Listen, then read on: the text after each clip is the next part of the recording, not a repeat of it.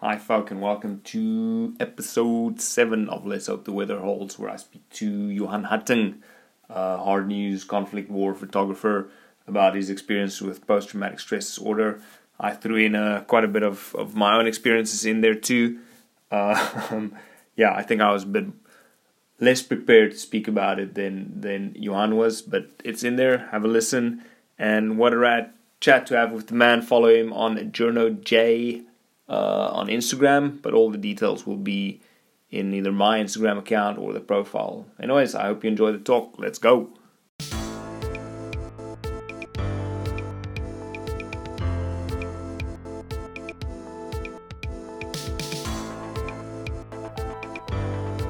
Hutting, welcome to Let's Hope the Weather Holds. Thanks for talking to me, man. Thanks for inviting me. I appreciate it. Awesome. So today we're talking PTSD. It was when I looked at your email address, it was quite funny. Well, not funny, but yeah, funny.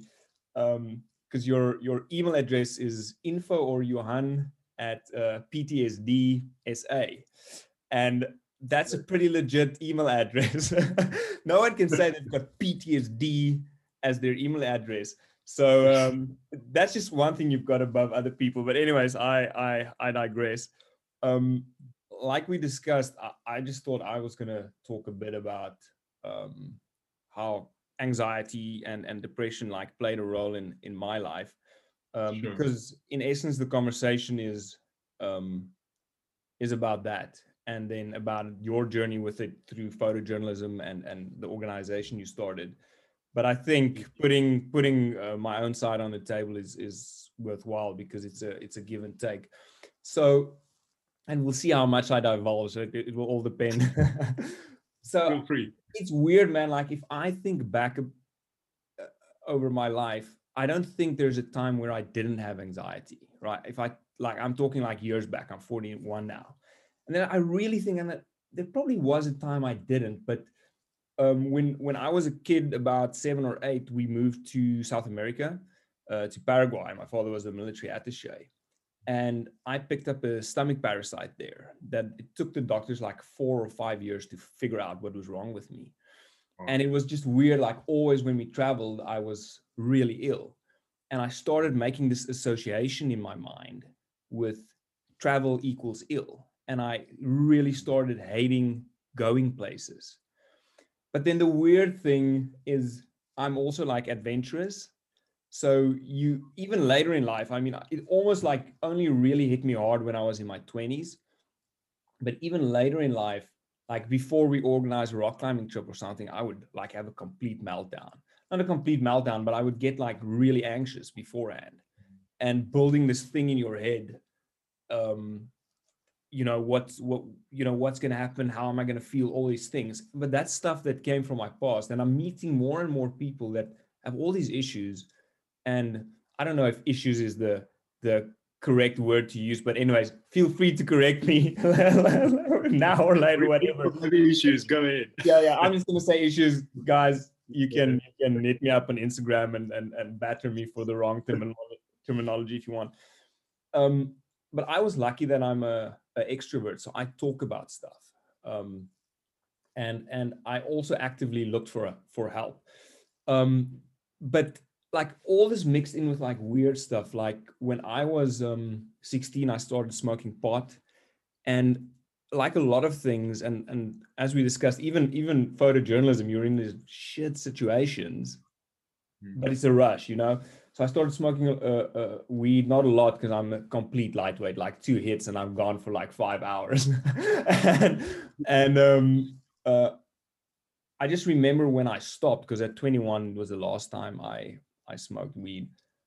It really became bad, like the panic attacks, like became really bad. And if you speak to a lot of people in South Africa, this stuff is laced with acid, man. The experiences people have is not weed. Like I spoke to someone here in New Zealand who's from South Africa, and they once had to call the ambulance on some friend of them that went completely berserk on weed. And the ambulance man was just like, paramedic was like, no, dude, whatever was in there, So I had this life where I dealt with anxiety, and I also had to deal with the fact that my personality wants to go out there and like do cool stuff, you know. In between all this anxiety, I was like rock climbing and going for all these crazy adventures. And but you live life, but you're just like dealing with the stuff. And because of and even this year, man, like it's caused like issues, how I like to see, let's say, my own mortality and stuff. This year alone, I've like shoulder operation, been for stitches. Well, I mean, I do stuff that give me stitches. So, and just uh like chronic colon issues and stuff. So camera freaking down my throat, camera up my ass, and it's just like it's like this constant thing that's journeying with me. And apart from that, in South Africa, our family was hit hard by crime. Like my mom was on rob, my sister was on like bad stuff. Like her dog was shot and they tore her clothes off her, and she had to lie down in the blood. And I had a knife against my head and gun. Well, after we arrested the guy that mugged me, we realized he just folded up his hat and had it under his shirt. But at that stage, I didn't question him. And I got to this place where I said, fuck, never again. And I always had a pistol from the age of 21. I always had a pistol on my hip. Not a cool thing if you're a journalist to always have a pistol. But and the stuff just like stuck, you know. And I was very lucky that when I was about 25, I met a psychologist. I don't know if I should mention her name, but she had a lot of traumatic experiences in her life, and especially with like sickness. And for 4 years, I saw her, and she did it all pro bono. She would just say, Saturday, you're coming to my house at 5 p.m. We're going to buy Nando's. For those that don't know Nando's, it's a fast food joint in South Africa. And then we would sit for 4 or 5 hours and just talk. And that really changed my life. Like that changed my life. And I know, especially, you know, you're going to talk about other things beyond therapy that's really effective. But sure, someone took the time to recognize that these things stuck around in my life, and they'll help me. And just talking about all these emotions, like I can feel like, whoa, man, it's intense. But I also believe I'm at the stage where when I do go downhill a bit, I can start talking about it and realize what's going on, and I'm fine again. And I was also at a stage where I didn't go out of the house, man. When I was a freelance photographer, for press, and just as a studio photographer traveling around shooting, like before every job, I had to hit the Urbanol. I don't know if you know what Urbanol is, but sedatives, and just really psych myself up. And then when I'm at the shoot, I'm like really digging it. Or sometimes I've got such panic attacks, I can't even hear what people are saying to me. But now my life's completely changed. And it was basically, I still feel I've got like remnants of this stuff left, you know. But coming to New Zealand and not having the threat of crime and realizing that you build things up in your mind was a big thing for me. And talking to a lot of South Africans here and talking to you beforehand, realizing that South Africans and a lot of people in a lot of countries where there's crime have PTSD, and they just live with it, man. I saw a psychologist here in New Zealand, and he's like, every South African he sees has PTSD.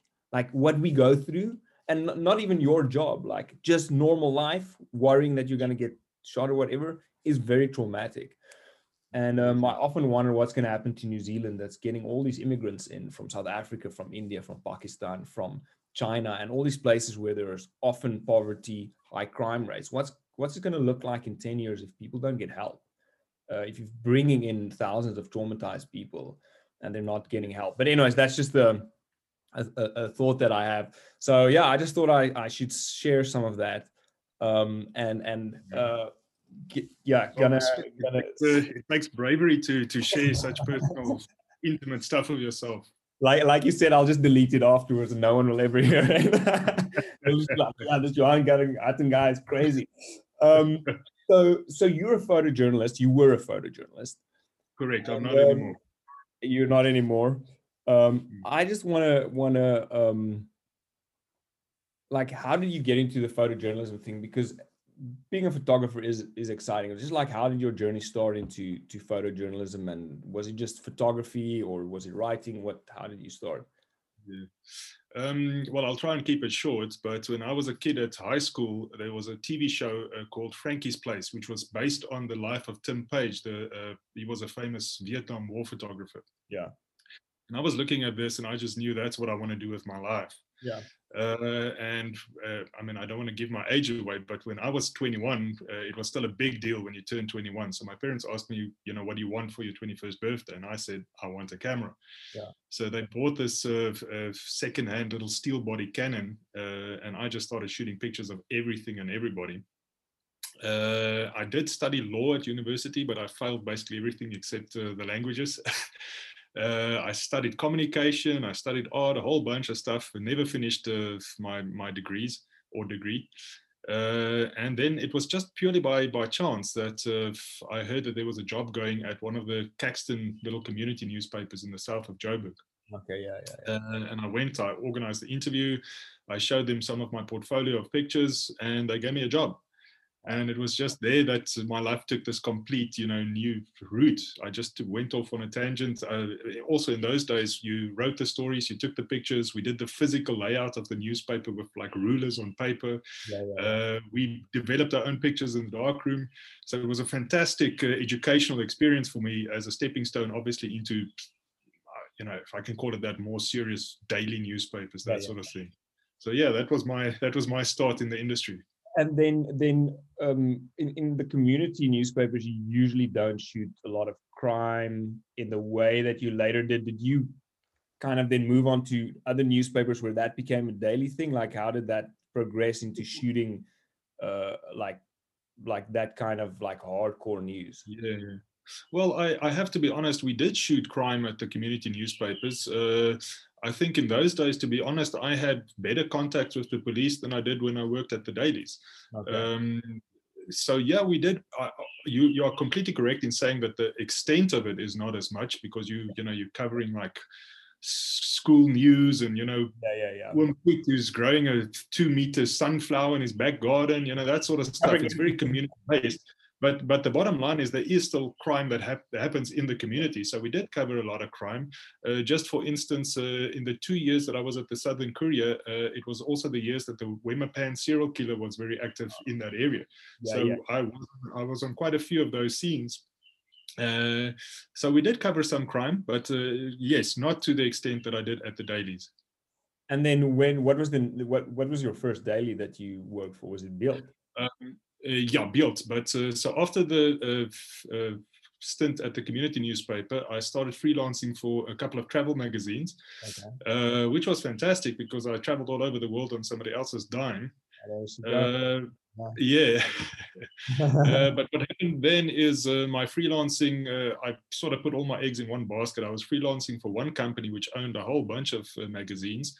And when that job went south, obviously I lost 80% of my income overnight. I've been there, man. I've been there. Little recession and boom, goodbye. Yeah. Yeah, exactly.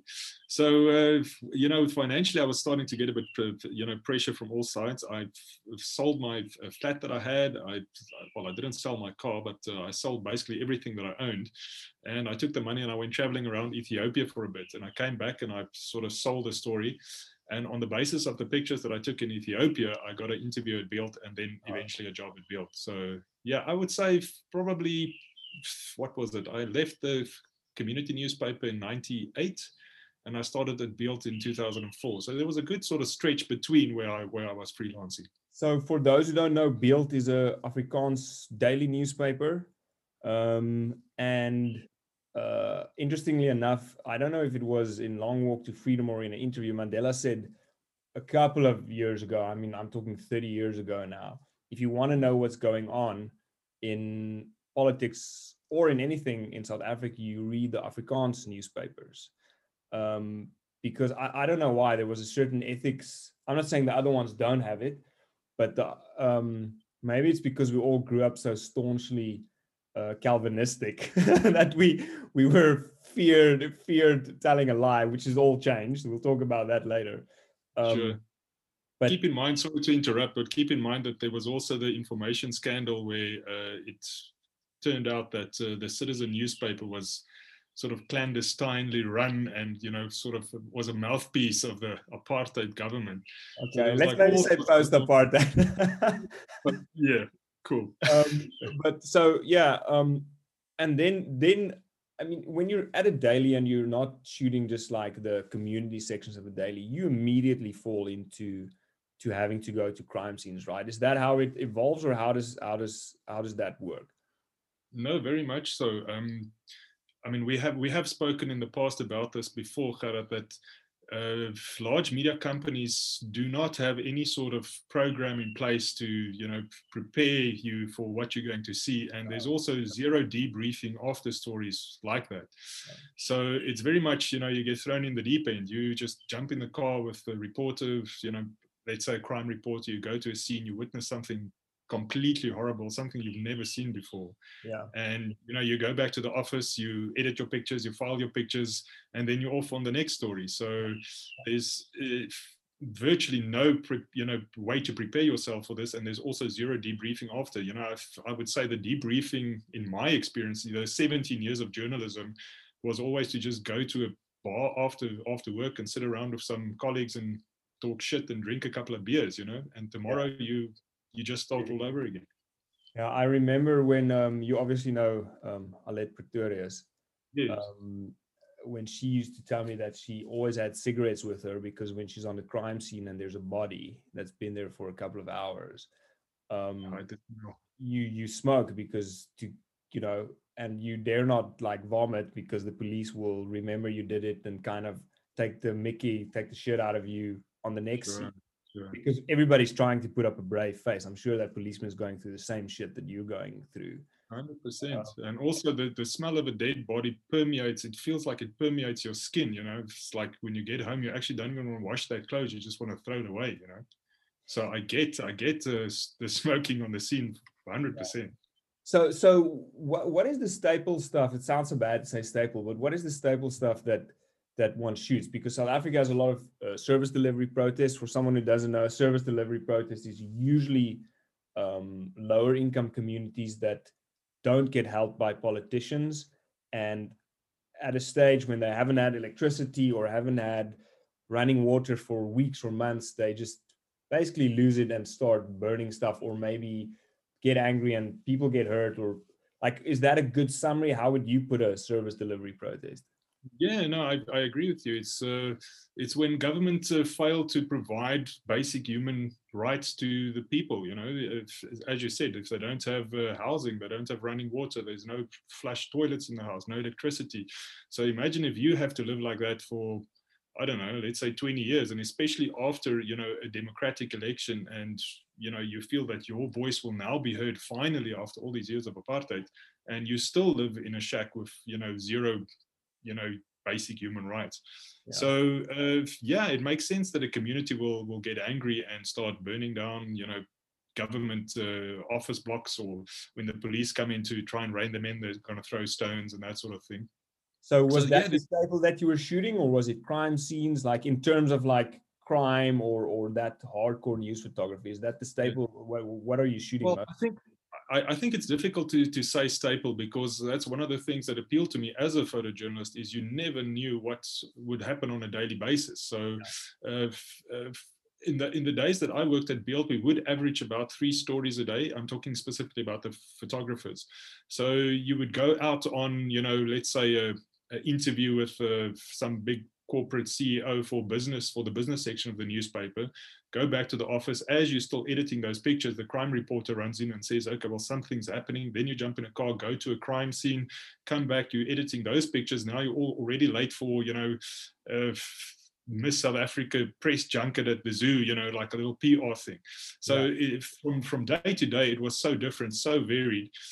But we did, I would say, definitely on average, like probably 3 to 4, maybe even 5 hard news stories per week. So that would include service delivery protests, crime scenes, car accidents, all sorts of stuff like that. And, it's easy to just talk about it now. But again, as we said, if you like some snot-nosed little okie pitching up at the newspaper, now you start working, and all of a sudden, you know, you get thrown into these situations that you never experienced before, and you witness things that are, you know, gruesome or violent or whatever. It does throw you in a big way. And I think the big thing for me, obviously I can't speak for other people, but for myself, what I found so difficult is that the news cycle is so fast, you never really get time to process any of it. You know, as I said, you go to the office, you witness things during the day, you go to a bar afterwards, have a couple of drinks, then you go to sleep. The next day, it's news stories, it's different stories. So you know, you leave the stuff that you saw yesterday in yesterday, and those yesterdays, if you sort of wake up, it's 17 years that's gone by, and it's 17 years worth of yesterdays that you never really processed. Oh man, that's intense. How do you learn to negotiate? Like you said to me before we started recording that you know, photography is 30% of it, and kind of negotiating access to stuff. Like, how do you learn to negotiate? Like, do you pitch up at a crime scene and you're standing outside, but you know you want to come in because your editor expects you to get that photo? Like, how do you start negotiating access to places? How does that work, especially if you're a young guy with, you know, not as much, when you're 40, it's easy to read people, but when you're 20, 21, it's not there. Like, how do you start negotiating access? Do you just learn it? I very much so. I think it's something that you just learn on the job as you go, you know. I think maybe one of the things that helped me is, as a kid, you know, when I was telling you earlier, I was at university trying to earn all these various degrees. Every school holiday or university holiday, I worked underground in a gold mine to earn money to go to university. So I think there I got a lot of people skills as a young man, and that definitely assisted me, you know, in the career as a photojournalist. But yeah, say again. Across cultures. It wasn't just like you yes, so many cultures, and working in a mine, you're meeting everybody, and you're a lot of migratory laborers from Zimbabwe, Mozambique, all over, working together with like the true Afrikaans miner, you know. So yeah, absolutely. That really gave me a lot of people skills, I believe. But it is something that you do sort of cultivate over years and years. That, as you said, reading people, sort of assessing a scene, because it is difficult. I think, you know, as we said earlier, I believe that it's 70% trying to gain access to a scene and 30% is photography. But even that 30% of photography, I think that's also the one thing that I really loved about photojournalism is, you know, in most other genres of photography, you have control about everything, the lighting, the subjects, you know, time of day that you shoot, you know, where in photojournalism, you have zero control over any of the elements. You have to physically move around in your environment to line up all the elements and shoot one picture, because a newspaper's not going to print 5, they're just going to print one picture. So you have to shoot one picture that tells a complete story, while at the same time keeping in mind, you know, shutter speed, f-stop, you know, continuous negotiating as we are discussing, you know, moving around the scene. Will you allow me to go into your house? That sort of thing. And you can never go to a guy, you know, say, excuse me, sir, you know, I missed the shot. Can you please just shoot your gun again? Or, you know, you were standing in the shade when you shot that other guy. Can you please just move into the sun so I get a better shot? So you only have one chance to do all of this. And I think that was very much part of what excited me so much about the job, you know. I'm gonna, we'll talk about contact details for PTSDSA later, but I think now it's just good time to mention on Instagram, Johan's Instagram account is JournoJ. So it's JournoJay. And have a look at his photos there. There's some insane stuff. I'm gonna ask a couple of questions about it now. Cool. So yeah, really good stuff. Are you were you a fan? Like, were you looking up to certain photographers? Oh, absolutely, very much so. João Silva, in my opinion, still one of the greatest photojournalists that's still working today. He started at the Alberton Record, which is the same community newspaper.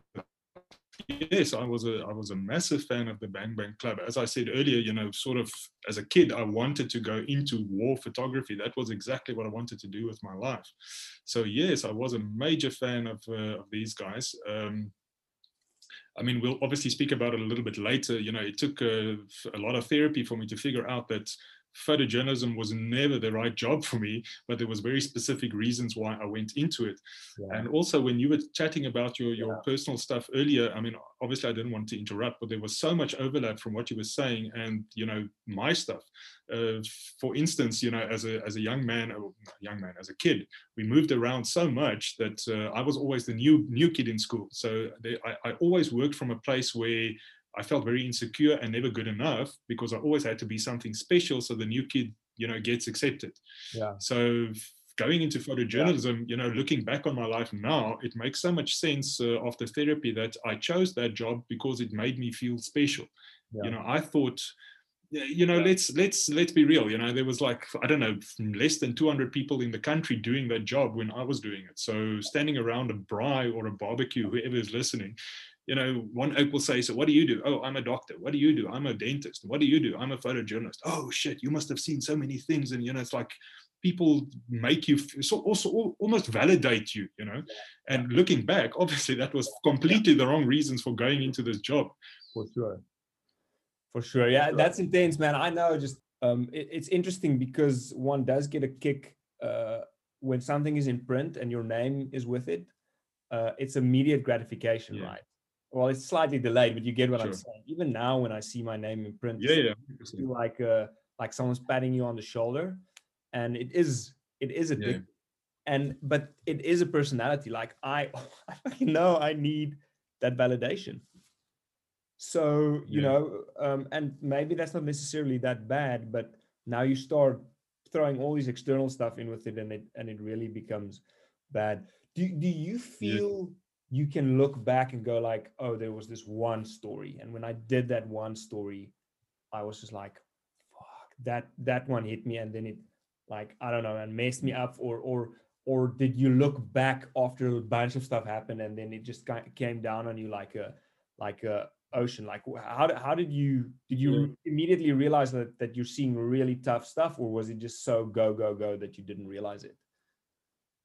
It's an interesting question, and I do get asked that a lot. What happened to me is that in 2007, I started at the Daily in 2004. So 2007, the pictures editor called me in, and he said that some of my colleagues were starting to complain about me being way too aggressive, and I was being aggressive with them, but as well as with the public when we're out on a scene or whatever. Oh man! So I decided to go see somebody. I had a couple of sessions with a clinical psychologist who then diagnosed me with PTSD.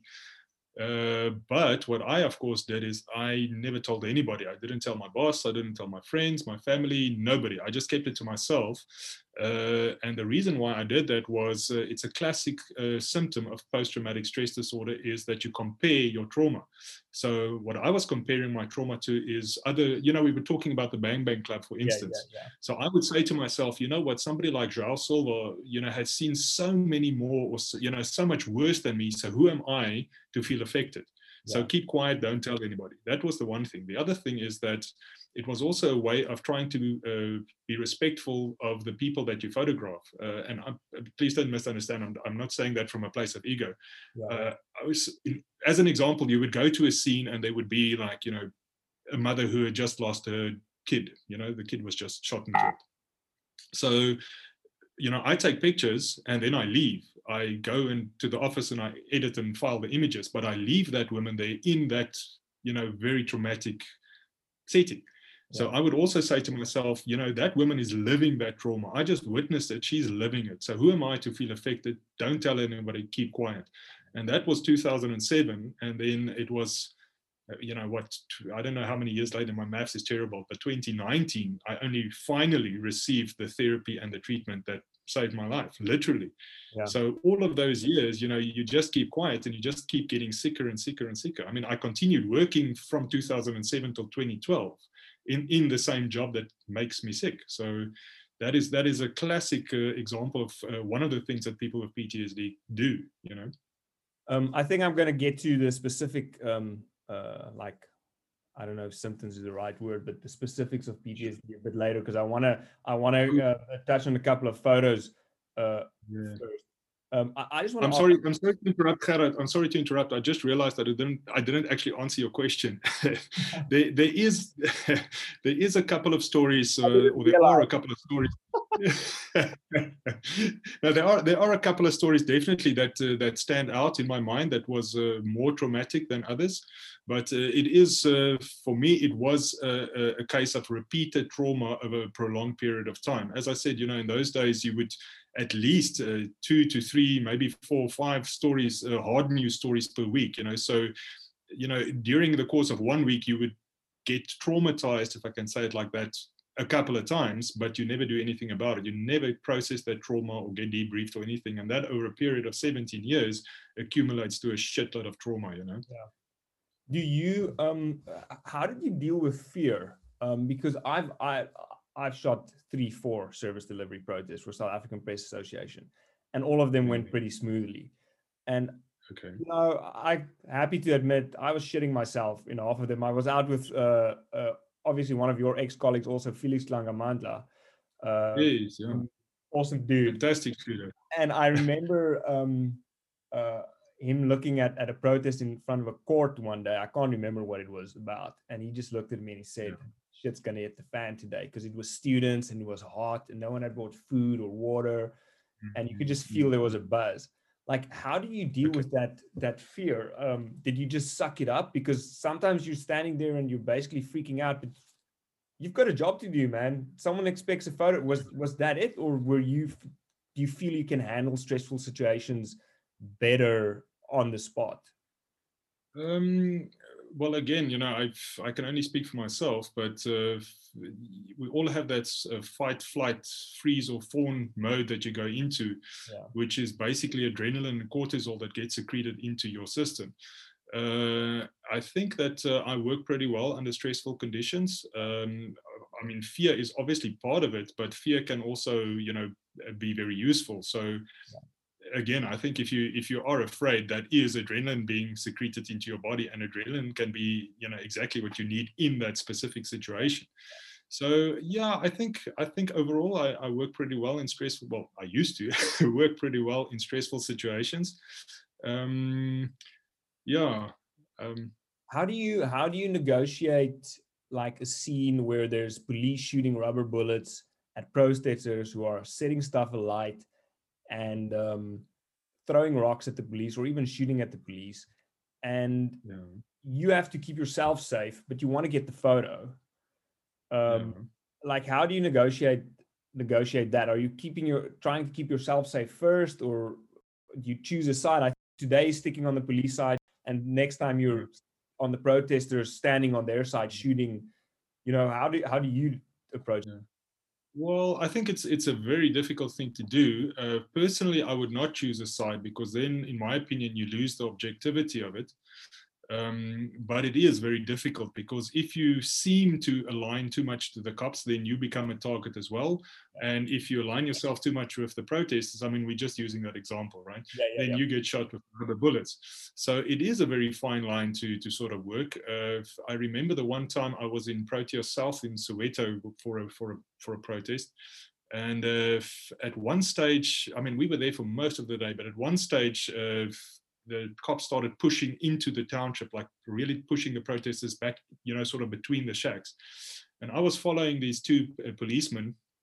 And at one stage, we all of a sudden found ourselves isolated. Like, all the other cops had pulled back, and these 2 didn't realize. And obviously I didn't, because I think that's one of the other things is a photographer, you sort of have that barrier. You constantly have the camera in front of your face, and it can, in your mind psychologically almost make you feel secure, like you in a different world, you witnessing everything from the outside, So anyway, what happened is these 2 cops got charged. They started running away. So obviously I thought, shit, I also need to get the hell out of here. And as I turned around, I got a brick to the back of the head. And you were talking about my Instagram account. There is a picture of me with blood running down my face. That's my next question. It's got blood down. So the photo, I'm just going to describe it before you go talk about it. The photo is, okay. Who took that photo of you? It was Jennifer Bruce of the Star took the picture. You're bandaged up at that stage, but the blood is streaming down Yeah. down the back of your head, which is not a good place to be Correct. thrown with a rock. If you want to be thrown No. with a rock, the front of the head is much better. Yeah. And okay, sorry, and then you got thrown with a brick, I presume. Yeah, it was a brick to the back of the head. But I also want to just carry on with this story, because what happened is, as I got hit in the head, obviously I fell down and I was like, out of it for a couple of seconds. And as I came to, all these protesters with bricks in their hands started advancing on me. But the guy right in front sort of, I just put up my hands, but he came up to me, he took me by the hand and he told all the other guys, leave him alone. And he literally walked with me all the way through the shacks until we got to a specific place where he said to me, okay, listen, from here, you're going to have to be on your own because otherwise they're going to shoot me. And he disappeared. I came stumbling out between the shacks. And then fortunately, there was an ambulance on scene because earlier in the day, a little kid got knocked down by a car. So I was that picture was taken of me in the back of the ambulance. And then the reporter took me to hospital.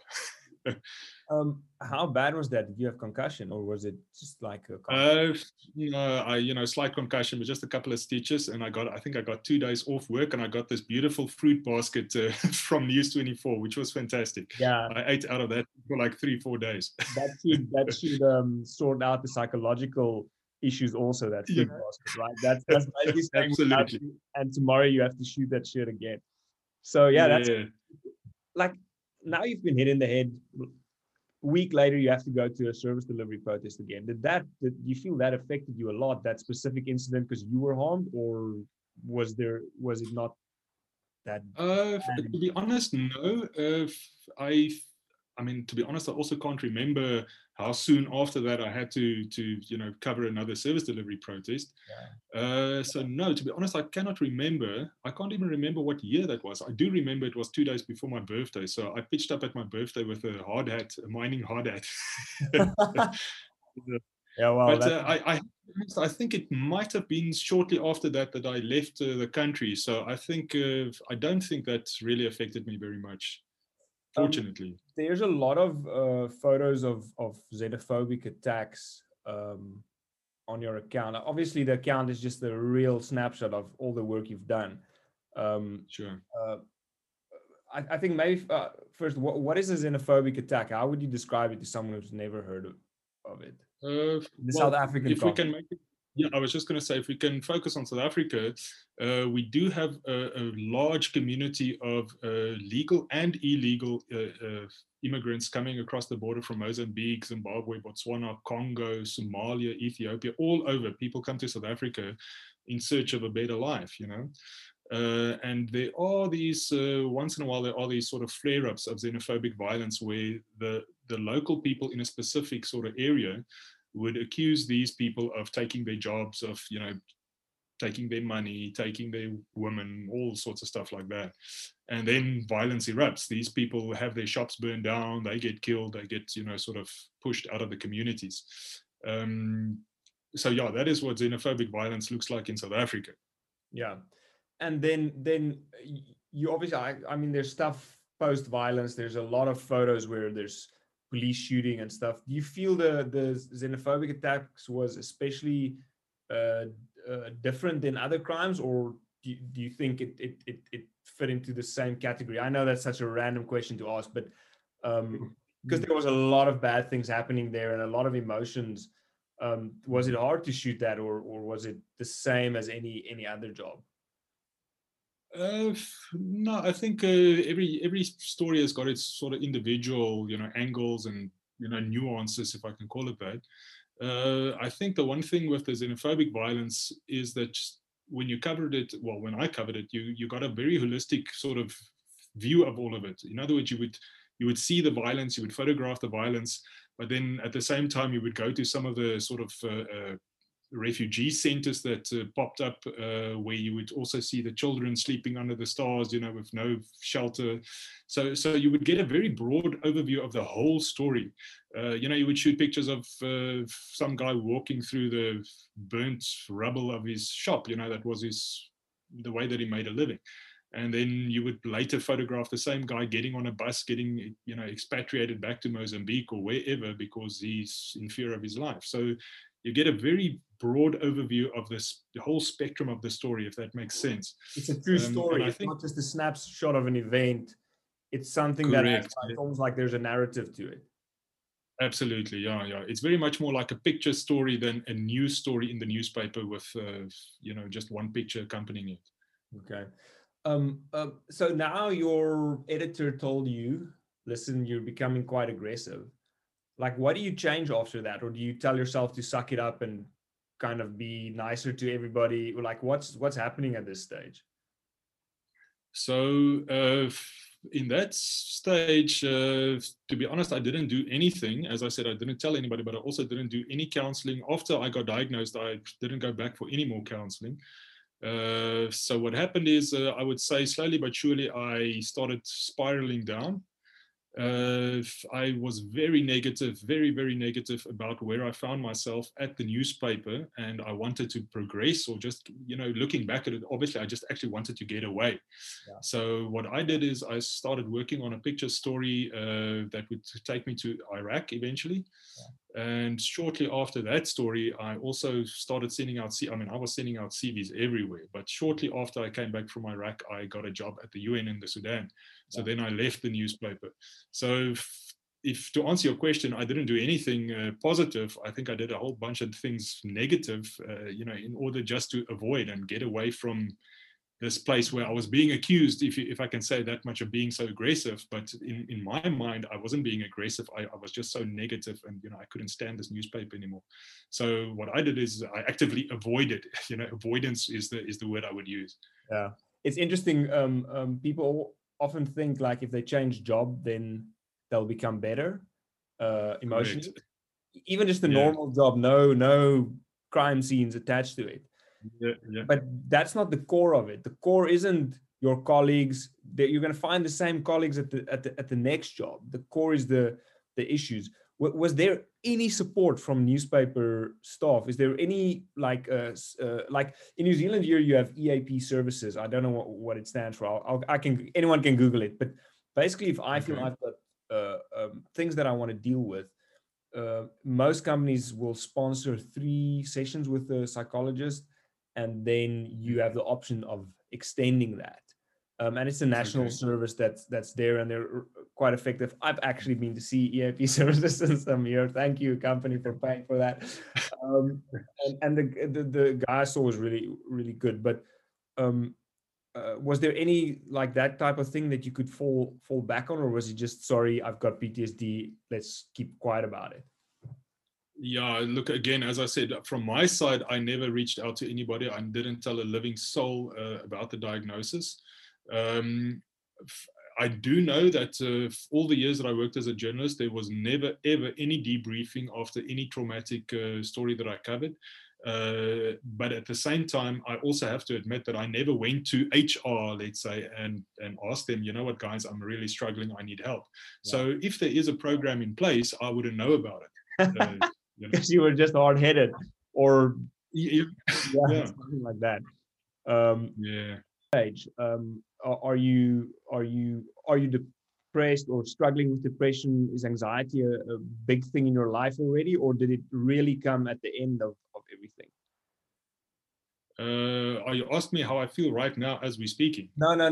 Back then, I mean, you were aggressive and stuff, but did you realize that it's not just anger? Was it manifesting in depression and anxiety at that stage already? I don't think it was anxiety. Obviously, looking back, it was definitely depression. But the way it manifested was in the aggression, but as well as extreme negative thoughts about myself, about the world. I fucking hated this world. Every single person on this planet, including myself, I just hated this place. So, I mean, and if you think about working as a journalist, obviously there has to be a large amount of compassion and empathy if you want to do this job properly. And that started going out the window. So, I think I was still functioning, but it definitely detracted from the quality of my work, I would imagine. Another part on your Instagram that I think is pretty awesome is the work you did with dogs. And that actually leads to another question about Kodak, your dog. But yes. Before we get to dogs, how do you end up shooting for the UN? Is that just a job application, or did someone notice your work? And where did you travel to?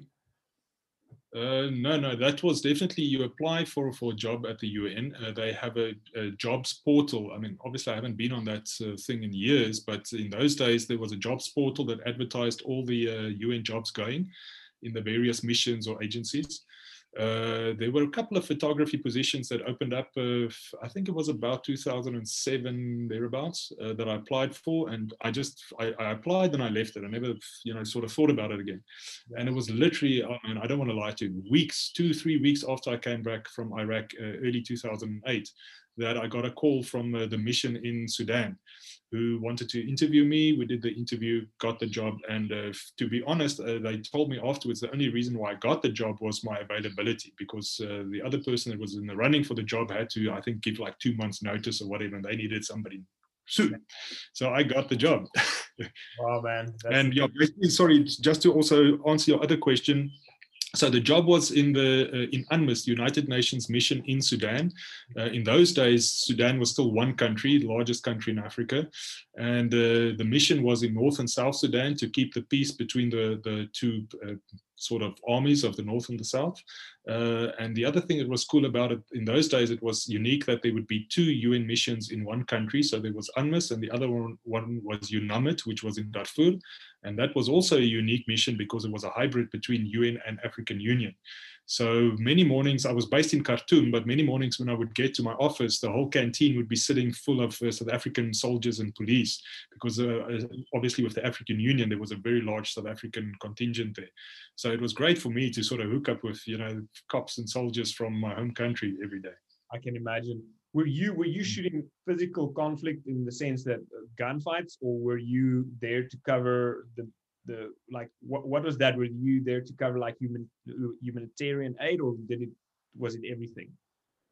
It was sort of everything. To be honest, in the time that I was there, I was only sort of once in a how can I say this, in a gunfight, if you will, between the warring parties, between North and South, a firefight, yeah, in a place called Malakal.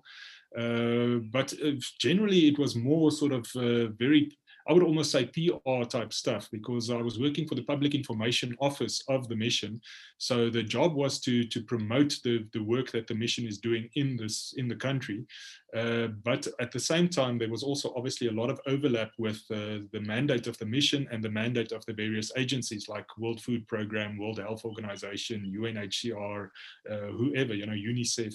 So whenever these agencies were doing something that would promote the work of the mission as well, then I would just tag along on their, sort of exploits and shoot that as well. But most of it would be more humanitarian sort of stuff, absolutely. And then, man, a lot of press briefings and a lot of press conferences and that sort of stuff. So, if you are talking specifically more about the sort of, for lack of a better word, hardcore news sort of stuff, it was there, but not to that big an extent as what you may think. Do you feel that you got some respite from the hardcore stuff in South Africa in terms of like not having to face that type of death, or was the poverty so extreme there that you were seeing real bad stuff every day? Yeah, no, I exactly what you're saying. I would have thought that the work that I felt I was doing would be helping so many people, but I got the opposite feeling, because as a civilian working in a UN mission, you were earning an exorbitant amount of money. And at the same time, you would be dealing daily with like the poorest of the poor people. Yeah. And that really sort of eats away at your conscience, So I found it extremely tough to operate in that place. Just as an example, a story that I can quickly tell you. It was just before Christmas in 2008. The Lord's Resistance Army was sort of killing and plundering up in Uganda somewhere, and a whole bunch of people were. Yeah, so a lot of people were fleeing across the border into the jungles of South Sudan from the Congo. UNHCR was tasked to organize a little sort of refugee spot where these people can be moved to so that they don't live like, in the jungle. The one morning we went very early with a whole bunch of trucks. These people came flocking out of the jungle. We put them in trucks, and it took like the whole day of hard traveling on dirt roads. And eventually we got to this little town. I think it was called Makpandu, where UNHCR was setting up this camp where these people can now, have more security. And as they were getting out of the trucks, I spotted across the road, there's a guy with a shop. And I say shop, you know, in the very loose meaning of the word, because he literally just had a little bit of canvas on the ground, a couple of apples, a couple of bananas, I think a couple of bottles of water. And then he had these little packets of biscuits. And I mean, the road that we took was a very quiet road, but it did lead up to obviously some of the larger towns. So once in a while, a truck would pass him by and maybe stop and buy water. So that was what he did for a living, right? So I'm watching this guy because, I mean, he must have thought, fuck, you know, it's 2 weeks before Christmas. And here's like a whole town full of people being dumped right in front of his shop. So, you know, happy days are here again, you know. Yeah. So as I'm watching him, he takes a little plastic bag and he starts putting the biscuits into the plastic bag. And I'm thinking, fuck, you know, I knew it. You know, he walks across the road and he's going to start selling the biscuits to these people who literally, they don't have anything. Yeah.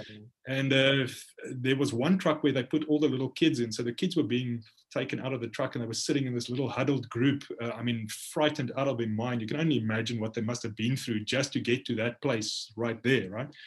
So this guy walks up with his little packet of biscuits and he starts handing them out, literally saying, welcome, yeah, take, welcome, welcome. And I'm actually getting emotional now telling you this because that image stays, I mean, it's burned into my retinas. I will never forget what that man did, but that broke me. You would think it is such a positive, you know, beautiful, you know, loving gesture, but that story on that day fucking broke me. Yes, I can. So I often tell this story to people because also, you know, guys go to clubs or whatever and they drink a whole bottle of brandy and then they like, you know, assault somebody or whatever. And all his mates say, oh, you know, that guy's hardcore. You know what, in my humble opinion, you don't know what the fuck you're talking about. This guy handing out those little biscuits to those kids, that is hardcore. He's got nothing. And what he has, he gives away free to these people who has even less. That moment will stay with me for the rest of my life. Yeah, and I think if you're in a place where you're struggling with so much emotions and you see the, like acts of kindness, it's really, really, really tough because that's the thing that has the ability to break through all that barriers you set up. And if someone stood there with a UN truck handing out food, it wouldn't have affected you that much because what he did was true humanity. Yeah, right? That was true, like absolutely, like giving out of a place of little, giving to. Yeah, that's amazing, man. You're absolutely 100% right. There was a WFP truck there giving the people, you know, like big bags of maize or whatever. But what this man did was just, you know, there's no words for it. I cannot explain to you what that moment did to me as a person. And then you finished Sudan, but you went to Iraq. Was that also with the UN, or is that something you organized by yourself? Because I know Felix. I think Felix went to Libya, and he paid like out of his own pocket. You know, people, photojournalists do crazy freaking stuff. Like, how did you end up in? Because you were an embedded journalist, as far as I understand. That is correct. Yeah, look, the Iraq story was before the UN. Okay. That story, I worked for 2 years on that story. It was a personal project. The way that came about is that in Baghdad at the airport, there was a South African company that trained dogs to sniff out explosives with handlers. And one of their dogs, a little Jack Russell, I think, if I remember correctly, I remember the dog was named Buddy. He broke his leg in a freak accident. But instead of euthanizing him, the company said there's no way they're letting him go. They flew him back to South Africa at an exorbitant amount of money and rehabilitated him. And Buddy actually went back to Iraq and he finished his tour there. So when this story broke in Beeld, I thought, man, this would be a fantastic picture story. So I contacted the company and I started going there I think it was every second week on my day off. I would drive through to their facility and start shooting the story as the dogs arrive as puppies. And then as they go through the whole training exercise right until I think the last pictures I got was of some of their dogs in crates being loaded onto aircraft to fly from Joburg to Baghdad. And the original idea was that I would accompany these guys to Baghdad and to shoot, you know, to finish the story, to see exactly the job that the dogs are doing. But then, unfortunately, I think there was some big explosion in the green zone or something. And all the entry criteria into Baghdad completely changed. So I couldn't follow these guys anymore. So that, you know, that was already a year's worth of work that just disappeared in a puff of smoke. So I was very disappointed and depressed about it. And also back in those days, Beeld had in Afrikaans, they called it a buitekantoor. It was like an outside office. And we had a guy in Washington. I contacted him, asked him if he had any contacts at the Pentagon. He sent me an email. I emailed the guy at the Pentagon, and just like through this little chain of emails, I eventually found an embed team in Iraq. I emailed them and said, well, you know what? I was busy with this story. It's not working out anymore, but I would still like to do a story on military working dogs. And I don't want to lie to you, I think it was 3 weeks later, I got the green light to say, yeah, cool, you can come. I had to jump through a bit of, bureaucratic sort of hoops. But at the end of the day, I was going to go on my own dime, pay for my flight tickets. I had to buy my own bulletproof vests and, stuff like that. But then we figured out that if the company doesn't officially send me, first of all, I cannot take my camera gear out of the country. And second of all, if something happens to me, my life insurance won't pay out. So then I made this agreement with the company where they paid for half, and we would also split the, half own the copyrights of the images. And then, off I flew like this snot-nosed little, greenie off to my first real war zone. And I stayed there for, I think it was just over a month. And I was embedded with various K9 units attached to like the 101st Airborne, the 320 Rakasans, all sorts of, units and stuff. And it was, to this day, I think that was the highlight of my career. It was the story that I most loved doing. And it was, I really think that was the pinnacle. I should have actually left journalism after that story, I think. I looked at some of those photos, and I've seen other photos that aren't on Instagram. I can't remember if it was an exhibition a couple of years ago in Pretoria, or I don't know if it was a picture story in Beeld. I can't remember what it was. But I remember specific photos that really, like, I just looked at it and thought, like, damn, shooting this must be amazing, because I've always loved dogs, and they get a rank, which is really cool. And sorry to interrupt, the dog's rank is always one rank higher than the handler. So if the handler ever abuses the dog, it's an immediate court martial and he gets kicked out of the army. So let's say that the handler is a sergeant, the dog will be a sergeant first class, for instance. So how are you embedded? You get up in the morning with these guys, they say we're going on a mission, you jump in the truck and boom, you just start shooting. Yeah, that's it, basically. The one thing that really surprised me about my time there is that they never once asked me to view any of my images. I basically shot whatever I wanted, and they never ever, there was no sort of censorship or anything like that, which really surprised me. Yeah. I think there was maybe once where they asked me not to attend a briefing where there was like sort of, classified information or whatever. But other than that, I basically had autonomy. I could move around. And also because I wasn't attached to a specific unit, I was attached to a K9 unit. That meant that I could move between, sort of the bigger units as well, which was fantastic. So I was based mainly just south of Baghdad. But I moved to quite a few, they call it forward operating bases. And then from there, you would move to the combat outposts. And from the combat outpost, you then go on patrols and missions and all sorts of stuff like that. It was a very interesting and... Was there, sorry, continue. No, please, go ahead. So was it mostly dogs trying to sniff out IEDs, or what was it everything? What did those dogs cover? Because I saw, there's everything from French Malinois to either Labradors or Retrievers. There was all kinds of dogs. It wasn't like a specific like. No, absolutely. Yeah. Sorry, that was my alarm. Mostly they use German Shepherds and Belgian Malinois. But then there are Labradors, and they do also use physically smaller dogs like Jack Russells and stuff. And the reason for that is that if they have to sniff out, let's say, for instance, in a warehouse, you can physically put the dog on a shelf and it runs on the shelf because, the larger dogs obviously doesn't fit. You get different types of dogs. So you would get attack dogs and then explosive sniffer dogs. But then you also get a mix of the two where, if you go out on patrols or whatever, the dog is trained to sniff out explosives. But if there is, I don't know, let's say an insurgent that jumps up and starts running away, the dog can actually attack and debilitate him or disable him. I like those kind of dogs. I've got a... Oh, yeah. Were you under contact, like firefight there, or was it patrols and just kind of clearing zones?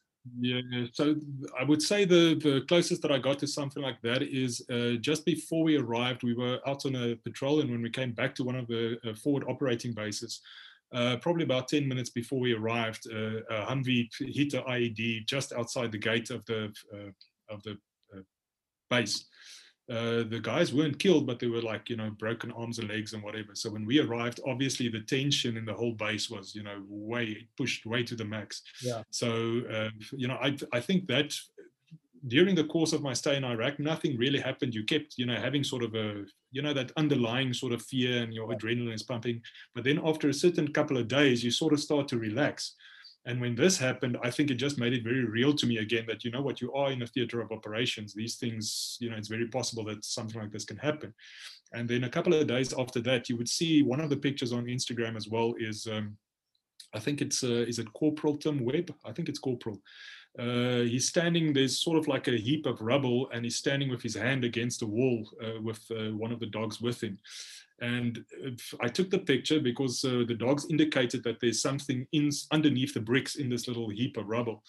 And then they found the copper wire and detonators. And then, oh man, it must have been like 10 minutes later, they actually found a IED in the wall right where his hand was. And what they said to us is that normally, well, not normally, but sometimes the insurgents would place things like this on purpose. So the dog indicates that there's explosives here, and they then booby trap, put a booby trap close to it in the hopes that while these guys are working on a specific area, somebody else in the vicinity then triggers the booby trap. So, there was a couple of incidents like that. And then you asked me earlier if there are specific stories that stick out in my mind that, traumatized me more than others. The last day that I was in Iraq, I was on my way back. There's a scheduled, not a scheduled, what do you call it? That's a heavy Afrikaans thing to say, by the way, listeners. If you're speaking English, this is your second language, and you can't remember the English word, people always say, what do you call it? What is it in Afrikaans? So dis nie 'n geskeduleerde vlug nie. Oh, it's not a scheduled flight? Yeah, it's an unscheduled flight. A chartered flight. There we go. Sorry, Gerard, man. Yeah, so I was on this chartered flight from Baghdad to Kuwait. And the flight was supposed to arrive, let's say, I can't remember, but let's say 8 o'clock at night. So just before we start boarding, they said, no, we have to wait because the flight is now changed into a Mercy flight. We're waiting for a patient. So we stood on the tarmac freezing our nuts off for, I don't know, another hour and a half. And then an ambulance arrives. And it's one of those planes where you sort of board from the back, it opens the tailgate. So you can see that they're working on a patient, and then they take the patient into the plane, and then we can start boarding. But now as we are boarding, there's little rumor mill starts flowing. So there's like all this little snippets of information that's coming down. And it turns out that the patient is a little girl that was, there was an artillery shelling of some target, but the target was misdirected. So her little village got bombed, and she got, they burned in this explosion. So anyway, we boarding the flight. And as we sort of boarding, you're going to walk past her little sort of, they put up like a little medical, bed and drips and all sorts of stuff. And as I'm approaching, I realize that I am going to pass right by her, and her eyes are open. She's checking out everybody that's walking past her, And I mean, as you can imagine, obviously frightened out of her mind. I can't imagine what pain she must have been in. Her face was burned completely. And, I start panicking because I think to myself, as I'm approaching, when I walk past her, should I like look at her and smile, like try and be, a calming presence, or, what should I do? Because then I think, no, fuck, maybe if I smile, she's going to think, this oak is laughing at me. Something, it's just, my mind just went into overdrive. Yeah. So as I get to her and she looks into my eyes, I turn my head away and I walk past.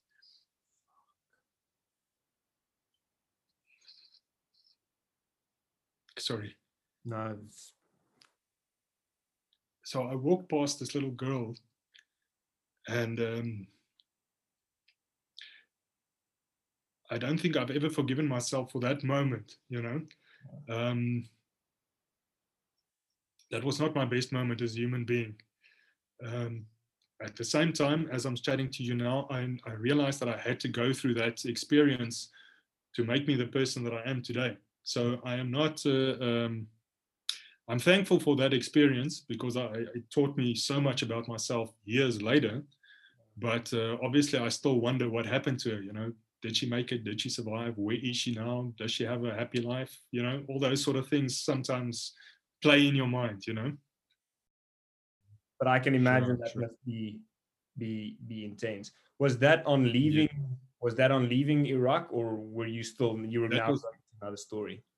literally the last day. On that flight, we flew back out of Baghdad to Kuwait and then on back home to Joburg. Wow, man. That was my last experience of Iraq was on my flight home, and it wasn't great. Yeah. Right. Anyway, Yeah, man. I don't know. You don't think so, maybe, but I think the things you guys do is super brave. Like I've always looked up to all my colleagues because I don't have the balls to shoot these things, right? But then you speak to you now afterwards, and you realize, fuck, it took its toll on people. Uh, because absolutely. Yeah. I'd always go out with them and shoot music, and everybody would get pissed out of their brains. And you realize, like, I was like, fuck, everybody's got real problems here, drinking problems. That wasn't the issue. Everybody's dealing with all this stuff that they've seen millions of times, and there's no assistance to Yeah. to help them. And I don't know of the other guys, but I believe you're the only one that's talking about it. You know what? There are quite a few photojournalists recently that have started opening up about their PTSD. I don't think this is my platform to name their names. I think each of them have to tell their own stories. But there are definitely some photojournalists, colleagues of ours, our group, our time, that have started speaking out, which I think is fantastic. And also, just to touch on something you mentioned earlier when you were talking about your own struggles with anxiety. You know what? I think it's essential to know that a lot of the stuff that we deal with at our later stage in our lives come from our childhoods. Yeah. Because as a kid, you go through stuff as a kid, but you don't really know how to deal with it or even realize that it has such a big impact. But those things manifest in every single decision that you make later in your life. So if you can get to a place where you can talk about your anxiety, for instance, you are taking away the power that this stuff has held over you for such a long time. And it's like, that anxiety that you were talking about, it can get debilitating, but even if it's not debilitating, it is literally like an extra layer of life on top of you that you have to deal with apart from all of the other stuff. So if you can get to a space where you can let go of that layer or just erase it, I mean, geez, like what freedom on the other side of that, right? You're 100% right, and once you realize that, it's super empowering. Sure, Well, absolutely. I want to get back to the dogs, but I want to ask something else first. When you started talking about PTSD, and we'll get to like PTSD and like what it is exactly and what happens to your brain and things. But when you started down this road where you couldn't work anymore, we're not there yet, but you went through a stage where you literally didn't leave your house, right? What were other journalists or other photojournalists doing? Were they like, did you just cut yourself off from them, or were they supportive, or would they come to you and say, shit, I also have PTSD? Or like, were they just putting on a brave face? Like, what happened with that? Well, we are going ahead a bit in the story, but so in September 2012, this is after I came back from the Sudan. I was freelancing for a number of years, and then I got a job at the Citizen. I think, I don't know, maybe 3 months after I got the job at the Citizen, I was fired at the Citizen, something that I'm not allowed to speak about. You're going to tell me afterwards, and I won't speak about it. But anyway, let's just say that the industry sort of spat me out. And for the first time in my 17-year career, we spoke about the news cycle being so fast and you never have time to process anything or whatever. So all of a sudden, I had nothing but time. I didn't have a job. I moved back in with my parents on a plot on a small rural sort of town outside of Joburg. And all of a sudden, it was just this quiet, and all of these things, all of this accumulative trauma of 17 years just washed over me. And it just, I mean, it was so debilitating. So to answer your question, none of my ex-colleagues knew because I wasn't in Joburg, I wasn't around them anymore. But to be honest, I'm not sure that even if they were around, that they would know how to help me. I think that is one of the big things people with post-traumatic stress disorder tend to self-isolate. Well, that's what I did. Definitely, is I isolated myself from my friends and family. I mean, even my parents, we lived on the same property, but sometimes days would go by that they wouldn't even see me, and I wouldn't come out of my cottage. I think a lot of people would like to help you, but they don't know how. And I think that just adds to that feeling of isolation, because make no mistake, it is self-isolation. You choose to isolate yourself from the world because it is such a negative place. So you feel very alone. But then when people do try to reach out, it maybe sounds harsh, but people who try to help you actually just irritate you because they don't know, how you feel or what's going on, and they don't know how to help you. So this whole thing just, it's like a festering thing, and it just spirals down and down and down into this very, very dark place. I think that's where the institutions have some responsibility to force you to go and debrief. And not just one little session. But that's not going to happen. I don't know if any institutions now have it. Before I forget about the dogs, I want to talk about Kodak. When you finished shooting the dog story, you earlier said that one of your friends, I can't remember exactly, but someone said you like the dogs and they know dogs help people that struggle with PTSD. Is that more or less correct? And then you got Kodak. I know this, I probably pushed everything into a weird timeline. A very condensed version. And now is a good time to what's Kodak's Instagram handle? What is it? Kodak's Moments? No, it's at Slangharten. There we go. At Slangharten. Slang is snake. It was Johan's what is a bijnaam in English? His nickname. And I'll when I in the description of the podcast, I'll pop Kodak's name into it. So how did that? I mean, I realized I didn't have that storyline. Cool. So how did that happen? When I came back from Iraq, that's when I got the job at the UN. I spent my time in Khartoum. And then when I ended my contract with the UN, I timed my exit so that the first day I wake up back in South Africa is my birthday. So that would have been 5 September 2009. First day I wake up back in my bed here at my parents' place. And I wake up because their dogs are going ballistic at their gate. So I get up and I go and check what's going on. And outside our gate sits this little puppy. And I mean, she was full of ticks and fleas and mud and starving or whatever, but she was literally just sitting outside our gate. So Kodak came to me on my birthday, 2009, and we've been inseparable since. But the story that you're alluding to is 2018. A journalist friend of mine was doing a story for one of the women's magazines, one of the local magazines. And the story angle was people and their pets and how their pets help them in their lives. So she interviewed me and asked me about Kodak because over the period of about 6 years, exactly this period that we're talking about, when I wasn't working anymore and my PTSD became debilitating, I was suicidal about 5 times. And each time Kodak was there, and I know it's going to sound so flippant, corny, and dramatic, but she would literally be licking the tears out of my eyes, and I would decide by myself that I cannot abandon Kodak like she was abandoned as a baby or as a puppy. Kodak's fucking rude, dude. The thing is, she literally saved my life a couple of times. But then, 2018, after this interview, in which I said exactly what I'm telling you now, I realized that my parents, if my mom ever had to read that article, she will shit her pants. She will completely freak out.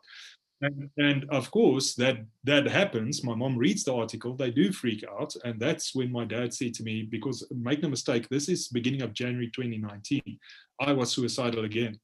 And if I can just also add this, a friend of mine said to me a while ago that, I never really wanted to commit suicide because I used Kodak as an excuse not to do it. And I said to him, you know what, that might actually be true. In my opinion, it's not, but it might actually be true. But in end of 2018, my thought pattern had changed, where I was saying to myself, Kodak will be better off without me, instead of, I can't abandon her. So I was in deep trouble, right? So beginning of January 2019, my dad said to me, listen, they realize I really need help now. And that's when he suggested this therapy and treatment option, which is the Ibogaine Center that I'm sure we'll talk about in a little bit. Yeah. Yeah. So Kodak again came to my rescue in the form of a magazine article. That's awesome. Yeah.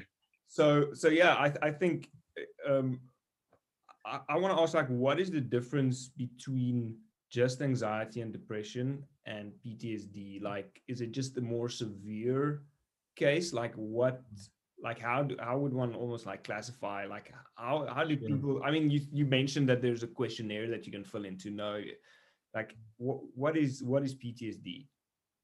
Okay, so you know what? So one of the things about PTSD is that it can be a little bit difficult to diagnose because there is a lot of overlap between somebody that suffered trauma and somebody that suffers from PTSD.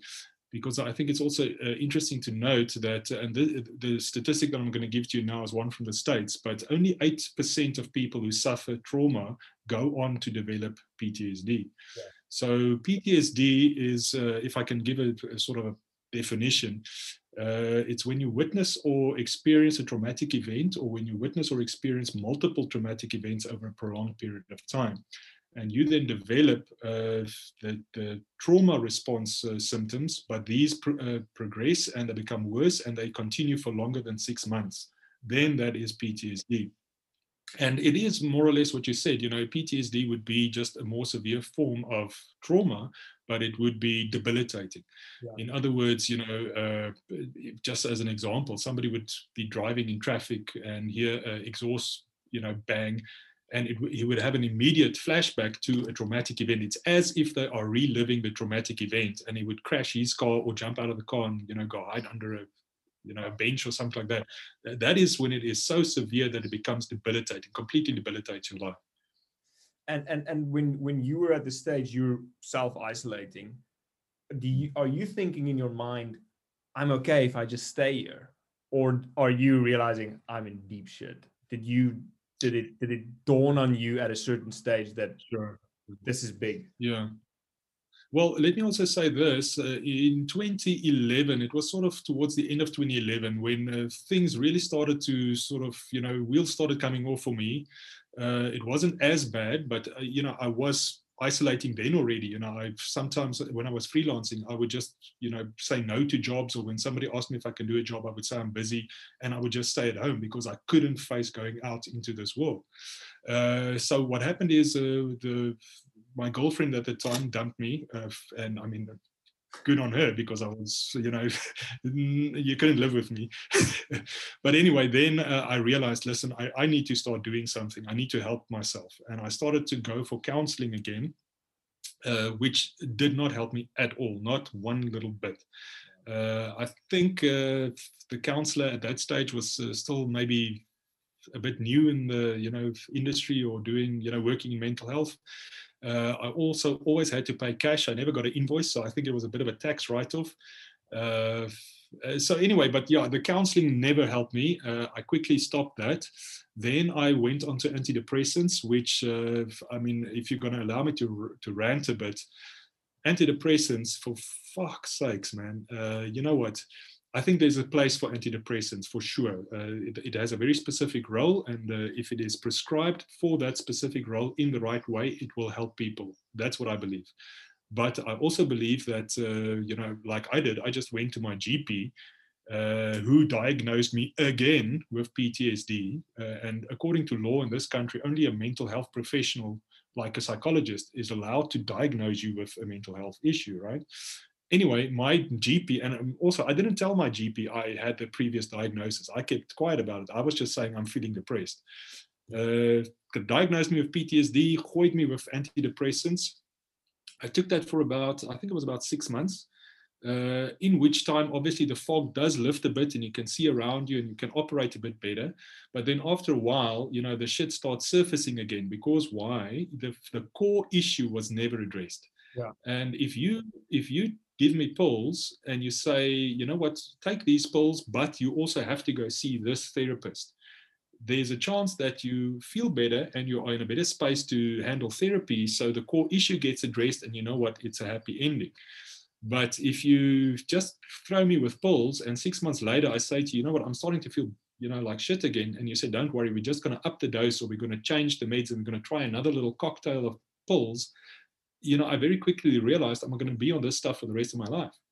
Yeah. So that's when in my stupidity, I just went cold turkey overnight and stopped taking the antidepressants. And I quickly realized that is actually a very dangerous thing to do. You should have a weaning sort of period. We just slowly but surely start taking less and less and less. So eventually I did that. And then I started looking around for alternatives to help me. I read in a book, it's a guy by the name of Graham Hancock wrote a book called Supernatural, in which he does a whole bunch of psychedelics. And one of these is Ibogaine. And I read about his experience on Ibogaine, and I read up about Ibogaine, and I realized that it is actually used in a clinical way. In other words, it is psychedelic-assisted psychotherapy. I have to stress that I'm not talking about some, shamanic, journey somewhere with, a light healer or whatever. I'm talking specifically.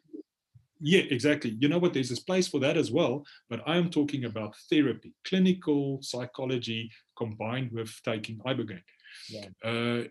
To make a long story short, I really wanted to do it back then. I found a place in South Africa. I emailed them a bunch of questions.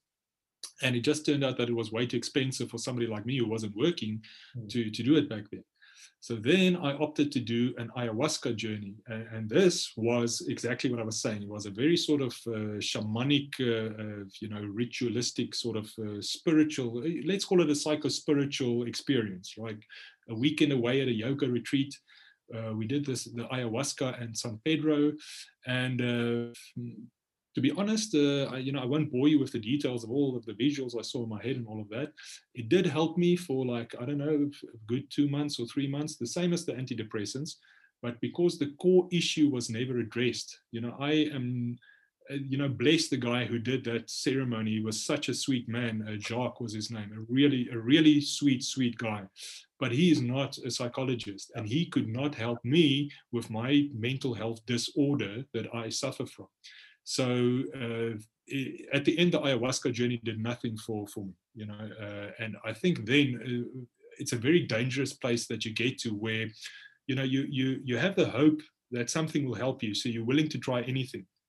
And then you try a whole bunch of things and nothing helps.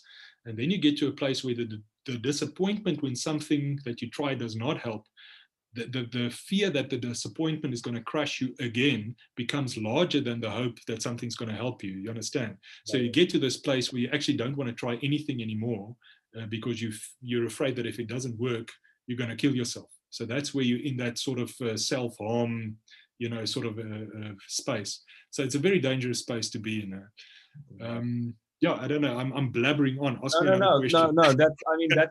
That's what I want to hear about, because that's the journey that you took. Yeah. And then, but then you ended up at a place where your father said to you, like, you need help. Yeah. So we want to get. So, wait, maybe. Yeah. Let's talk. What is Ibogaine?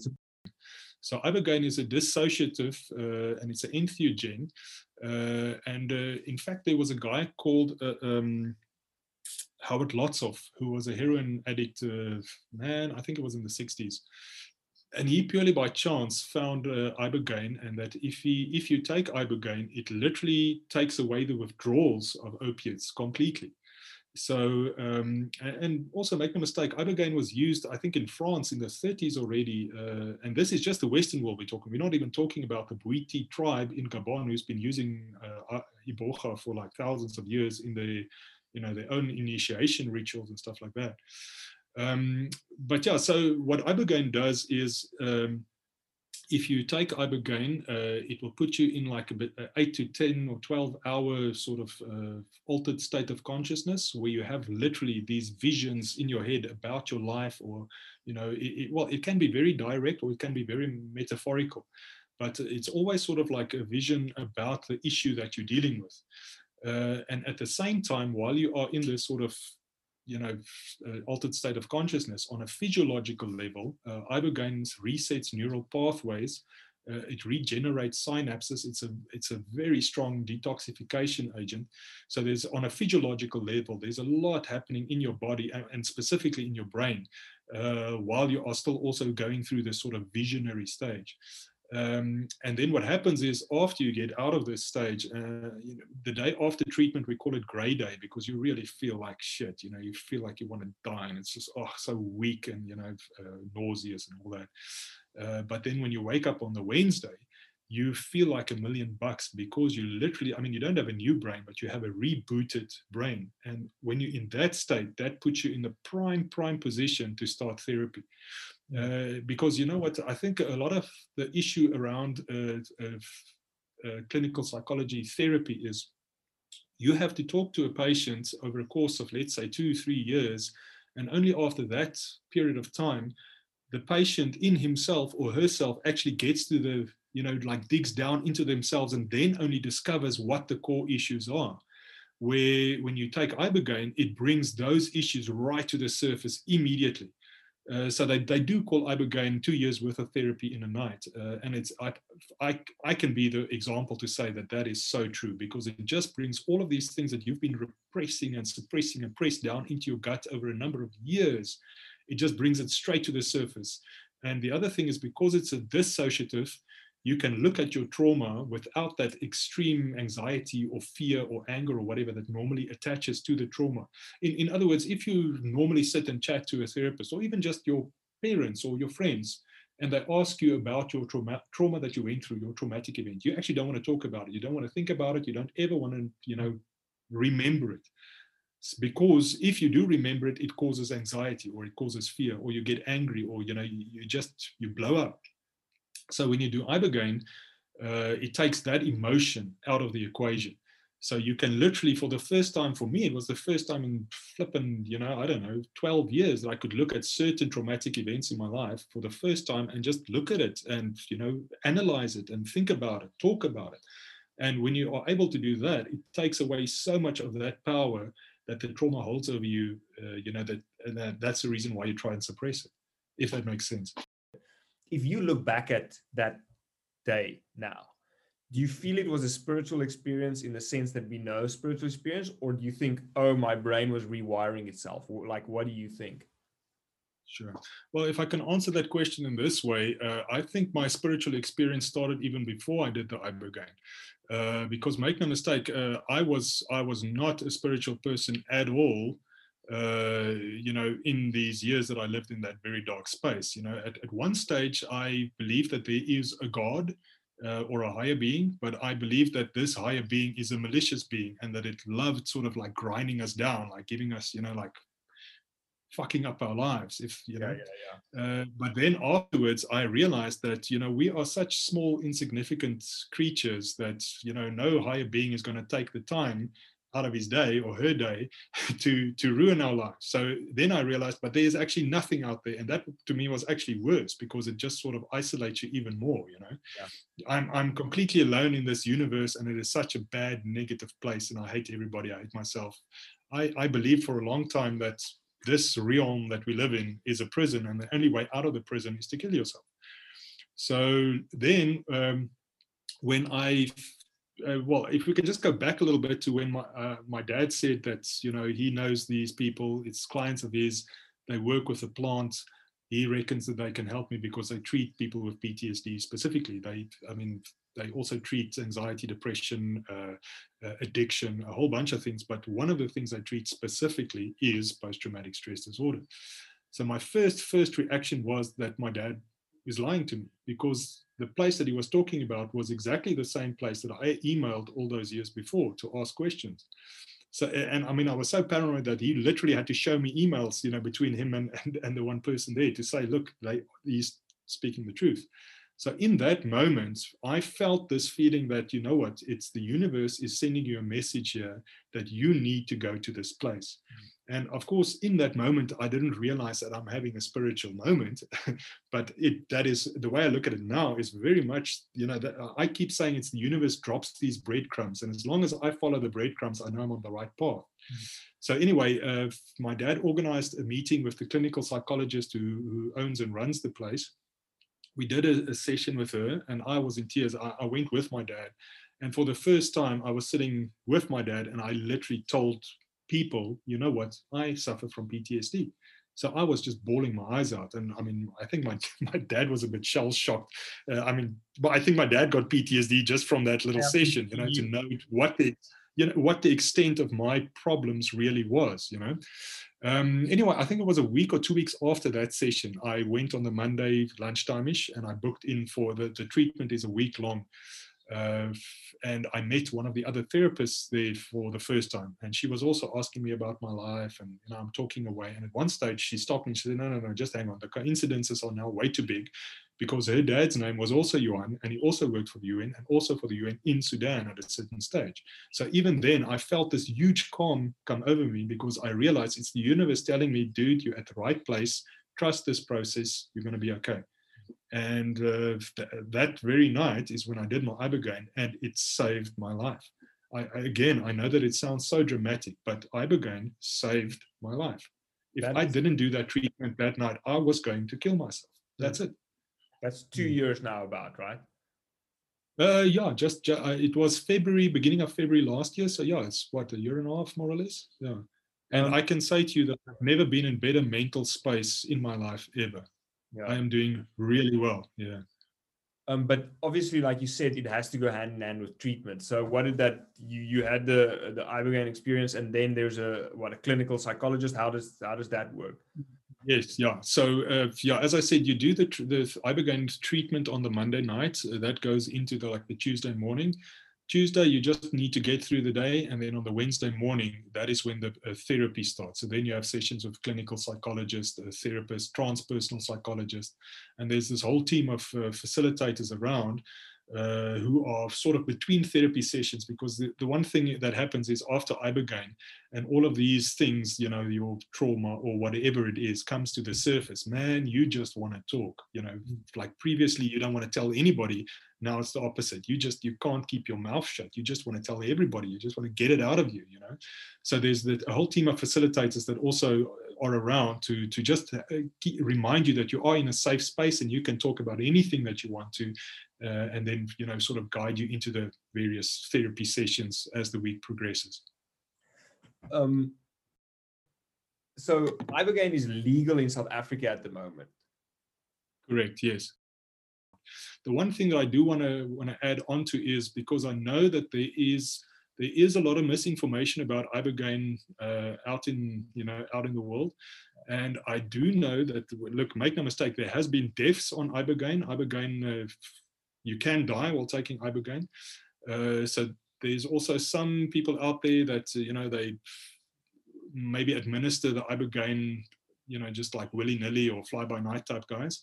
So if you ever are interested in doing Ibogaine, you should ask specific questions. One of the questions I would recommend is ask if the clinic or wherever you want to go work according to the Global Ibogaine Alliance protocols. There's a whole bunch of clinics around the globe that have joined up, and they made a protocol that is safe for people to use. And as part of the protocol, for instance, you have to have a medical doctor on staff. The center that I was at has a medical doctor.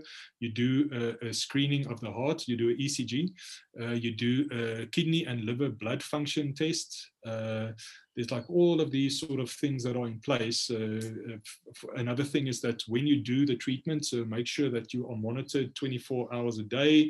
The people that monitor you, they do have like, emergency medical, like CPR sort of stuff. And then the other thing is the way that the Ibogaine must be administered must also be, in safe parameters. So all of these sort of things need to be in place. I would suggest that if you ever decide to do that, ask these questions and make sure that it's a reputable place that you go to. And it's not just some guy, throwing you with Ibogaine in his backyard, you know what I mean? Telling you'll be okay. Yeah.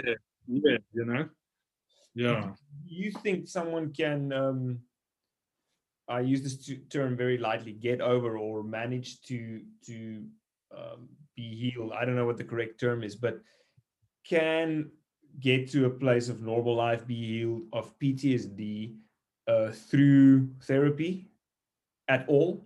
Do you think that, I'm talking no Ibogaine or the Joe Rogan DMT or whatever, Yeah.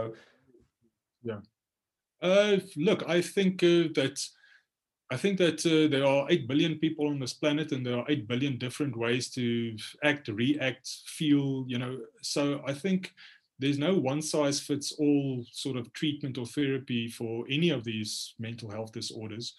Um, I think to a large extent, if somebody wants to be helped, then they will get help. Obviously, it also depends on the connection that you have with your therapist. Do you trust your therapist enough to completely open up? And it takes time. I mean, as I said, to get to the root causes. I mean, I did my ibogaine for a very specific reason, for my PTSD, and it helped me for my PTSD. But after my ibogaine, it took months of therapy to dig deeper to figure out exactly what we were talking about earlier. As a young kid, I moved around so much. I had such bad, low self-esteem that it affected all of the decisions and the person that I was for so many years. And I mean, it put me into a job that made me sick. And, I only realized that years and years later, that if I could address my low self-esteem as a child, my life would have been completely different. At the same time, I do also believe that I had to go through every single thing that I went through in my life to be the person that I am sitting here right now talking to you. I have to have had all of those experiences to have the insight, and the empathy and compassion that I have now that I maybe wouldn't have had. I might have had a happier life, or I don't know, a better life. Who knows? I would have been a different person. So I had to go through all of those things to be this person that I'm now. But what I'm trying to say is that there was definite things from my childhood that influenced all of the choices and decisions and the person that I was up until this moment. Yeah. So I think that therapy can help everybody, anybody, as long as you want to be helped. Yeah. I do think that a combination of types of therapy might be useful. But I firmly believe that whatever resonates with you is the way that you need to, that's the path you need to walk. Yeah. So if, for instance, for PTSD, for instance, there are various types of treatments like EMDR, which is eye movement treatment, kinesiology, TRE, talk therapy, hypnotherapy. There's like a whole range of different things. And you know what? One of them might work for you, and it might not work for somebody else. And maybe a combination of 2 or 3 of those works perfectly for you. I think it's very much a journey. It's very much a process. And you need to just realize that because it's a process, I'm not going to be, better overnight. I'm not going to be healed, like in 6 months. There's no time frame to healing. It is literally a constant process. If you realize that, I think then you're already well on your way. You stopped shooting. You're not a photographer anymore, but you're actually working at that center now. You're like what do you call your job description? Okay, I'm a facilitator at the very same center that saved my life. I haven't touched cameras since 2012. I never had I think I'm fortunate in that sense that for my PTSD, I never had extreme triggers. Like a lot of people have triggers. I never had extreme triggers, but I did not touch a camera in all of these years. And I don't think it's just necessarily the camera. It's just, that whole life that I left behind then. I think obviously now I know that I never should have done that job, but when I finally left the industry, it was sort of like a sense of relief. So, I put the cameras away and I never picked them up again. So a couple of months after my treatment at the center, it's also random how that happened. I was building furniture at some stage, and they asked me to make a piece of furniture for the reception area. So I had to pop into the center a couple of times to do measurements and stuff like that. And every time that I was there, I would wind up sitting on the veranda with some of the patients and just chatting to them and sort of like, sharing from my experience. I could feel that I could connect with people that are there for trauma. So, I mean, obviously you connect with, other people as well. There are people suffering with addiction. There are people suffering from something else. But everybody that was there specifically for trauma, I felt that I could connect with those people so well and, like share some of my story and, they share. And it just, I don't know, somebody maybe overheard or something, and they asked me if I would like to volunteer there at some stage. And the volunteering became something a little bit more permanent and a little bit more permanent. And now basically I work there every week as a facilitator just to sort of, chat to the patients. And then, but when did you start? So you started PTSD-SA. Like, when did that happen? Did Yeah. that happen after So that were helped by them? How did? Yeah. So how that happened is that I think it was about 4 months after I did my treatment. As one of the things that I really felt inside myself I need to do is to do a public speaking event. I mean, not a TED talk, but something like that. And my initial thought was that I want to invite my friends and family to this talk because that would literally be the first time ever that I would be able to tell them what happened to me, what I went through, why I was the way I was, why they didn't see me in so many years, or why I was always so angry or something like that, right? And then the one therapist at the center, Karen Matthews, we started chatting, and we figured out that it might actually be a very useful informational talk where we can invite the public as well, because Karen did an introduction and she talked about the use of psychedelics in treating mental health disorder, and then I shared my story about PTSD. So in the end, we got like a venue sponsored, and I had like a whole video and slideshow, and it really turned out so well. But for me, just personally, that step that I took by sharing my personal journey with a group of friends and family and strangers was, I think it'll be hard for me to tell you how healing that moment was. So in that moment, I realized that if I can, use some sort of platform and help other people that, like me, live in that very dark place, or they would live in that place now. I was there. There are three things. You feel that you are alone. All these emotions and things in your head, you feel it's not valid, it's just bullshit, and nobody's going to believe you or understand. And you feel that there is no way that you will ever get help. So the only way to end this is to kill yourself. Mm. I realized very quickly that just those three core messages can help people. Yeah. And that's when I started looking around online to see if there is like a support group for PTSD in South Africa. And I found that there isn't. The South African Depression and Anxiety Group, and make no mistake, those people are brilliant. They do such great work. On their website, there is like a little link for PTSD and some information and stuff like that. But in my mind, PTSD is such a unique mental health disorder that you need a very unique, dedicated support group, if I can call it that. And that's when I decided, you know what, I'm just going to start one myself. And I built like a little slapdash website, and I created a Facebook group. And I never advertised anywhere, but people started, I don't know how, but people just started coming through the, through the ether. They found me, and I started exchanging messages with people. I was able to, connect people with certain psychologists. I connected people with certain EMDR practitioners. There were even some people who came through the group that decided to do Ibogaine. So there's like, the way I look at the group is that I am sitting on certain information that I think is very valuable to people that struggle with trauma or PTSD, specifically PTSD, obviously. And if somebody contacts me, just the fact that I can tell you, you know what, dude, you're not alone. I know exactly where you are.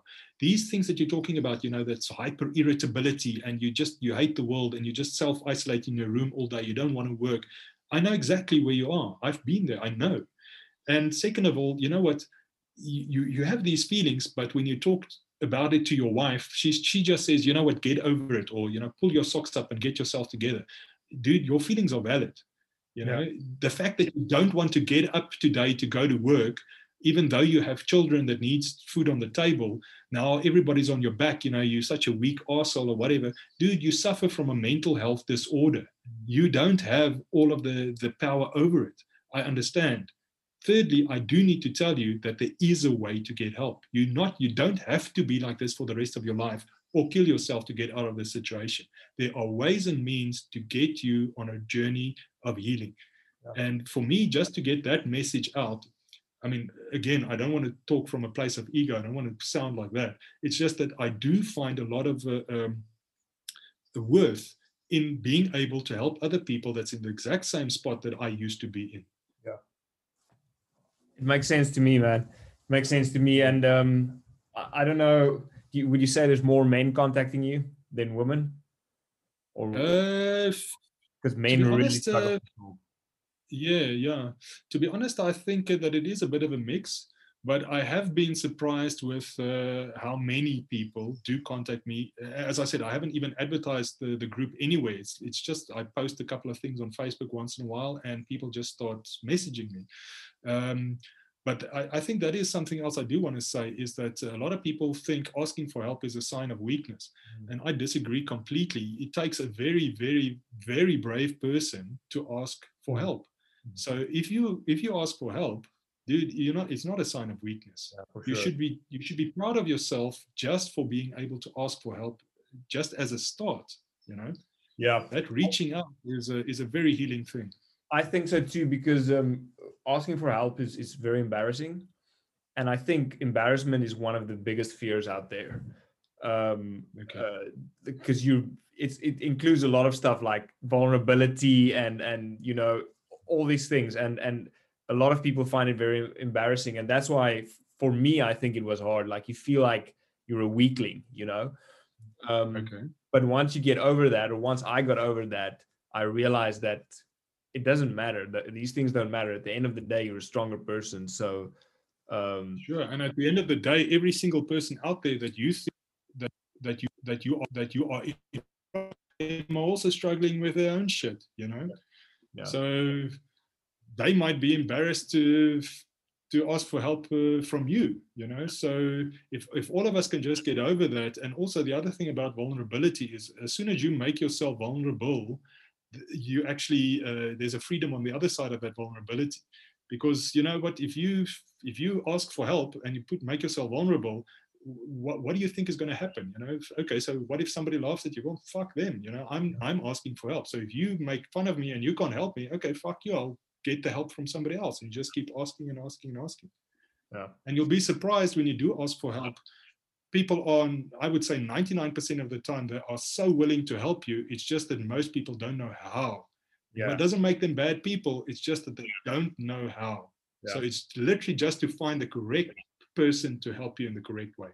Yeah, I think that's why institutions like the one where you're at, or a psychologist or a psychiatrist, or seeing a professional person in whatever way is super important, because they're supposed to be trained to help you, and finding the right person. Because I've seen psychologists, and then I think this guy is not gonna, or this woman is not gonna help me at all. Like I've figured out more what's going on with me than they seem to know.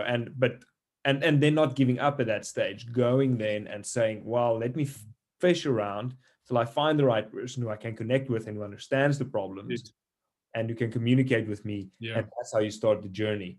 And just because someone has a psychology degree doesn't mean they're the best person for the job. And I think that's a big I agree with you 100%. Yeah, I agree. I think this is a very important point, is that if you get to that point where you need to ask for help and you go and see a psychologist and you don't connect with that person, don't stop. Do not stop then. Keep going. Even if you go to flipping 5, 10 psychologists, you are going to connect with somebody at some stage, because human beings are all different. You are not, you're not mates with everybody. It takes a while before you really connect with somebody and you become friends, right? I'm not saying that you're not going to become friends with your psychologist, but it takes time to find that one person that you really connect with. So yeah, it does take time. It does take different psychologists or different treatment or therapy options, whatever. But just don't stop. That's the main thing. Don't stop. Keep going. I think that's actually a good place to stop.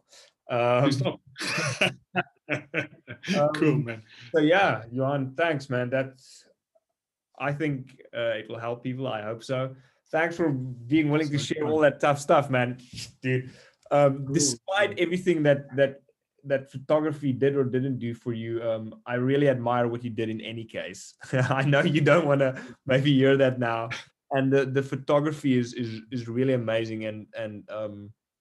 But I think what's awesome is just like the journey that you've been through, and going through that super dark place, and now being at a place where obviously the stories like the story of the girl and stuff affect you, but most people, when they talk about trauma, like it's really bad for them, but you're sitting here and you're almost positive about it. You're like, I can change it. Yeah, look, Yeah, I really appreciate everything you're saying. I really take that on in my heart. I appreciate it. Thank you so much. But yes, you're right. I am at a place now where I am able to talk about my trauma and think about it and share those experiences without that sort of debilitating emotional connection that I used to have to it. And I think it is important just to, before we go, to also just mention that PTSD, my PTSD will never go away. I will always, I am living with PTSD. Yeah. So there are like small little triggers, like just as an example, I never answer my phone. When my phone rings, I have a small little trigger. And the reason is that 99% of the trauma that I experienced in my life always started with a phone call, like, you know, the crime reporter calling you to say, let's go out on a job or whatever. So now I never answer my phone. If somebody prearranges a call with me, that's cool, because I know at 1 o'clock somebody's going to call me, and I'm expecting. Yeah. But because I know that these are my triggers, they're not debilitating anymore. So even now, just talking about this now, you know, sometimes my phone lately does ring, and I actually answer. And 9 times out of 10, it's a telemarketer, but that doesn't matter. It's like I'm finding that. I've got fucking I'm going back into treatment and therapy, you asshole. Yeah. I think the thing that I find is, because I now know the physiological and psychological reasons of all of these things, the power that it has over me is slowly but surely diminishing. Yeah. And I find that fascinating. So, you know, again, I might, you know, maybe I'll never answer my phone until I die one day. Or maybe, you know what, next year I don't mind. My phone rings and maybe I have that little spurt of adrenaline and cortisol in my mind, or in my body, but it doesn't matter, because it's just a split second and it's gone. Yeah. So I find that fascinating. I think also, just the more you research your own mental health disorder, and the more you find out what the physiological effects are and the psychological effects, and what happens to your brain physically, you know, the more you research and you figure out what's going on in yourself, the less the power it has over you. Okay, so I'm not going to let you go just yet. 5 more minutes. Oh, for me, cool. Reading about anxiety was really helpful, because I realize it's a thing. I'm not abnormal, and I could also associate with people who had it, and I could talk them through it and go like, listen, man, this is probably going to last 5 or 10 minutes and you'll be okay. And realizing what it does to your body. You did mention that there's chemical reactions and health reactions to PTSD for some people. Yes. You said you also had some like medical stuff happening that you had to be aware of. Yeah, so one of the big things about post-traumatic stress disorder is somebody that suffers from PTSD will constantly be in that fight, flight, freeze, or fawn mode, which means that, you know, and again, when you are in a dangerous situation, your body reacts that way. Adrenaline, cortisol gets secreted. Cortisol, just for those who don't know, that's the stress hormone. So you will have these things being secreted into your body for a very specific reason. You know, you have adrenaline. So if you're in a dangerous situation, now, if it's possible to run away, you're going to run away at the top speed, you know, like you've never run that fast ever in your life, right? But if you have PTSD, you are constantly in that mode. So way too much adrenaline and cortisol gets secreted into your body over a long period of time, like even years, right? And that has a very negative physiological effect on the body, and specifically the brain. Like, for instance, the amygdala and the hippocampus in the brain deteriorates because of that. And just as an example, memory gets affected. The way that you store memories and the way that you retrieve memories get affected. Like, my memory is really bad the last couple of years. The other thing is, and this is not like a very direct link, it's still sort of like up in the air, but too much adrenaline and cortisol has also been linked to autoimmune illnesses. So, for instance, I was diagnosed with PTSD in 2007. In 2008, I was diagnosed with lupus. So there is a very strong and very real physiological effect in the body when you suffer from PTSD.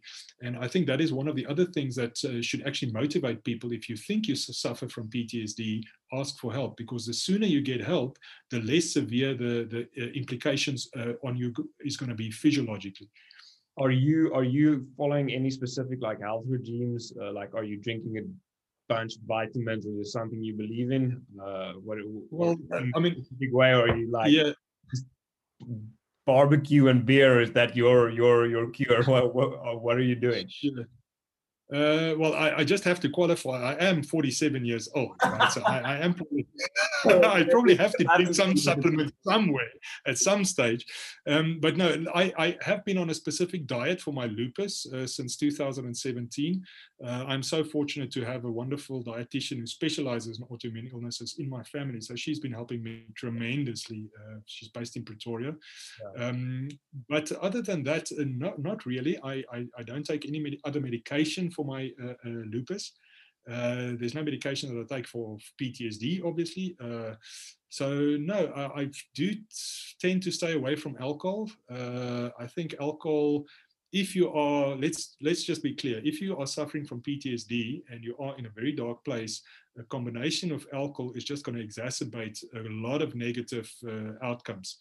So yeah, but at the same time, I also do realize that when you are in the dark place, you do want to escape or avoid. So alcohol is one way to do that.